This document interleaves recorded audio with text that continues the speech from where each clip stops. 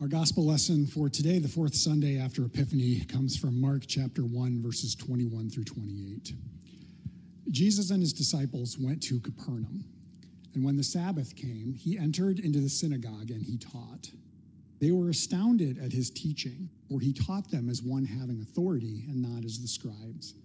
Just then there was in their synagogue a man with an unclean spirit, and he cried out, "What have you to do with us, Jesus of Nazareth? Have you come to destroy us? I know who you are, the Holy One of God." But Jesus rebuked him, saying, "Be silent and come out of him."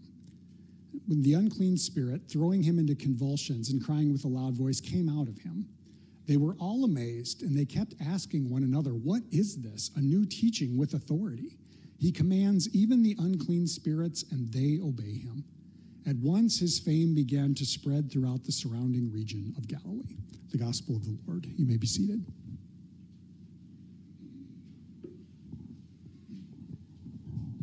People of God, may the grace and peace of our triune God be yours today and forever. Amen. I've noticed over the course of the last handful of years, there's kind of a new weird little genre of movies that have kind of come about. And I don't really have a good name for them, but the best way to describe them is dumb, humorous horror.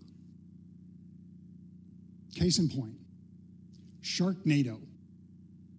Okay, here's some giggles. You remember Sharknado? Came out, it was actually a sci-fi movie, and for some reason it spawned like 5 sequels. Like, people loved this movie. Are you familiar with Sharknado? You're not? Okay, I see a few nods and I see a lot of no's. Sharknado, this is so stupid. There's a giant storm along the coastline creating tornadoes that sucks up a bunch of seawater and sharks, dropping it on a city. Chaos ensues. I've seen this movie one time.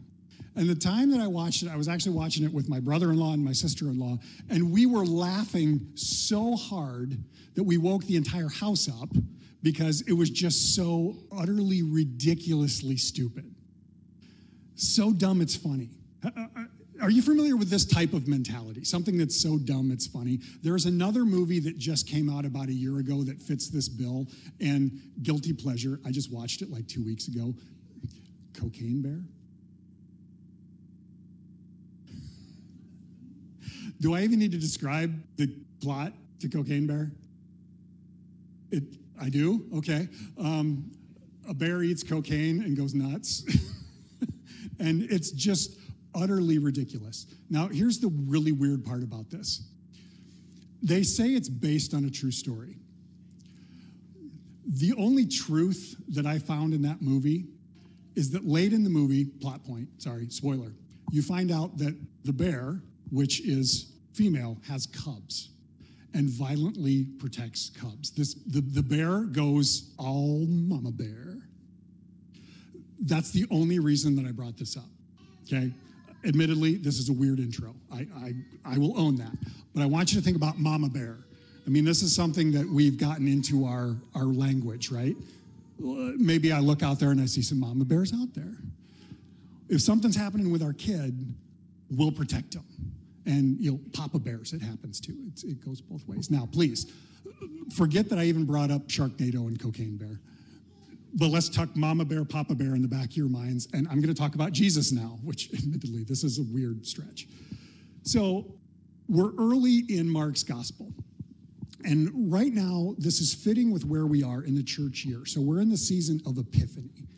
The theme of Epiphany is ways that Jesus is revealed to the world as the Messiah. Now, we've been in this season for a few weeks now, and we've had different stories in which Jesus is somehow revealed. Sometimes he's revealed through the action or the words of another person, like John the Baptist points out, that's the Messiah. Sometimes he's revealed by the booming voice of God saying, "This is my beloved son, listen to him." Sometimes he's pointed out by his own actions or his own teachings, and that's kind of what we find today. Now, I love Mark's gospel so much because Mark crams a lot of action into a very short period. We're still in the first chapter. And some of these stories that I've just been describing, that's all right in there. We have Jesus comes on the scene, he's baptized, he goes out into the wilderness for 40 days. That's almost just a throwaway comment here in Mark's gospel. And then he comes into Capernaum, or into the Sea of Galilee in the northern section of Israel and the around the Sea of Galilee. He calls his first disciples by just telling them, follow me. That's all happened so far. And now we pick up today with our story. They go into the city, which was a very bustling community that's right along the shores of the Sea of Galilee. A lot of people, a lot of activities going on there. And now it's the Sabbath day. So Jesus goes into the synagogue. They gather very similar to like we are now. This is their religious setting, their religious gathering. And they're gathered for worship, and he's teaching. And he's teaching with authority, and everybody who's listening is like, wow, this is different. This is somehow new. And then in the midst of all that, there's this individual who is possessed of a demon. Now, we don't know exactly what that means. We don't know if this is a literal possession. It kind of seems like it is, or if this is the author's understanding of what mental illness might have looked like at that time, and they didn't really understand. All we know is there's something that's hindering this guy. And he jumps up, and in the midst of this whole situation, this demon calls Jesus out. What have you to do with us, Jesus of Nazareth? We know who you are. You are the Holy One of God. He's proclaiming the identity of Jesus. Now, Jesus goes all Papa Bear because he is going to protect this individual. Be silent and come out of him. And the demon has to listen. So he heals this man. Jesus doesn't stop there either. As soon as this moment is over, in an upcoming, this is a preview of next week, Jesus leaves the synagogue, goes into Peter's house. Peter's mother-in-law is sick with a fever. Jesus heals her. Word spreads around the community. Hey, this guy's a healer. It's incredible. We should check him out. And they bring everyone who's sick or possessed of a demon, and Jesus is healing everybody. He's so popular, they try and find him the next morning. Jesus seems to be all tuckered out, and he's disappeared off into the countryside. And he says to his disciples, we're going to leave, and we're going to go everywhere else around the area. And he keeps doing the same thing. Jesus is beginning this ministry. This is the early part of his ministry. Now, his ministry is one where he's continuously freeing people from that which hinders them, which takes somehow their life of fullness and puts a hindrance upon it. That seems to be his whole thing. Now, whatever it is that God is ultimately up to through the life and the death and the resurrection of Jesus, including this ministry that he's up to when he's bringing the kingdom of heaven near, God seems to be trying to free his beloved children from the powers of sin and death and darkness. That's ultimately what Jesus is accomplishing.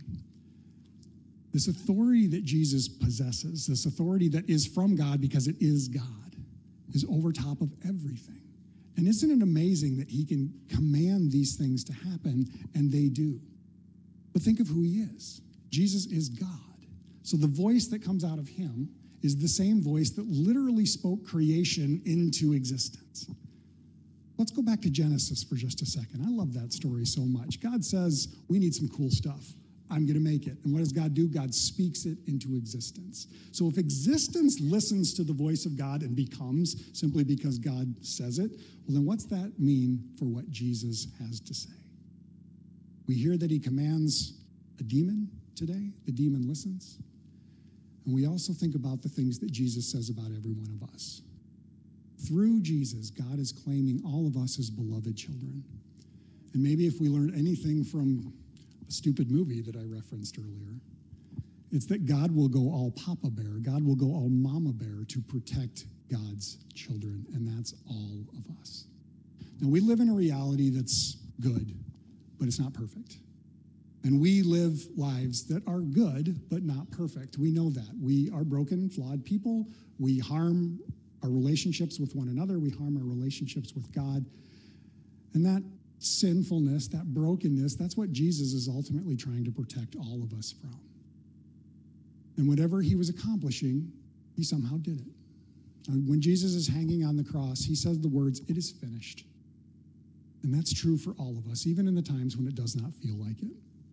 So remember this, whatever you may be facing today, whatever darkness maybe is coming into these doors along with you, whatever you might be carrying that's rough and tough and you don't quite know what to do with it. We have a God who says, you are my child. I love you. God says, hi, apparently. God says, hi, I love you. You're mine. Hi. I think we just opened a can of worms, didn't we? God loves you. I'm sorry I brought up Cocaine Bear. Amen.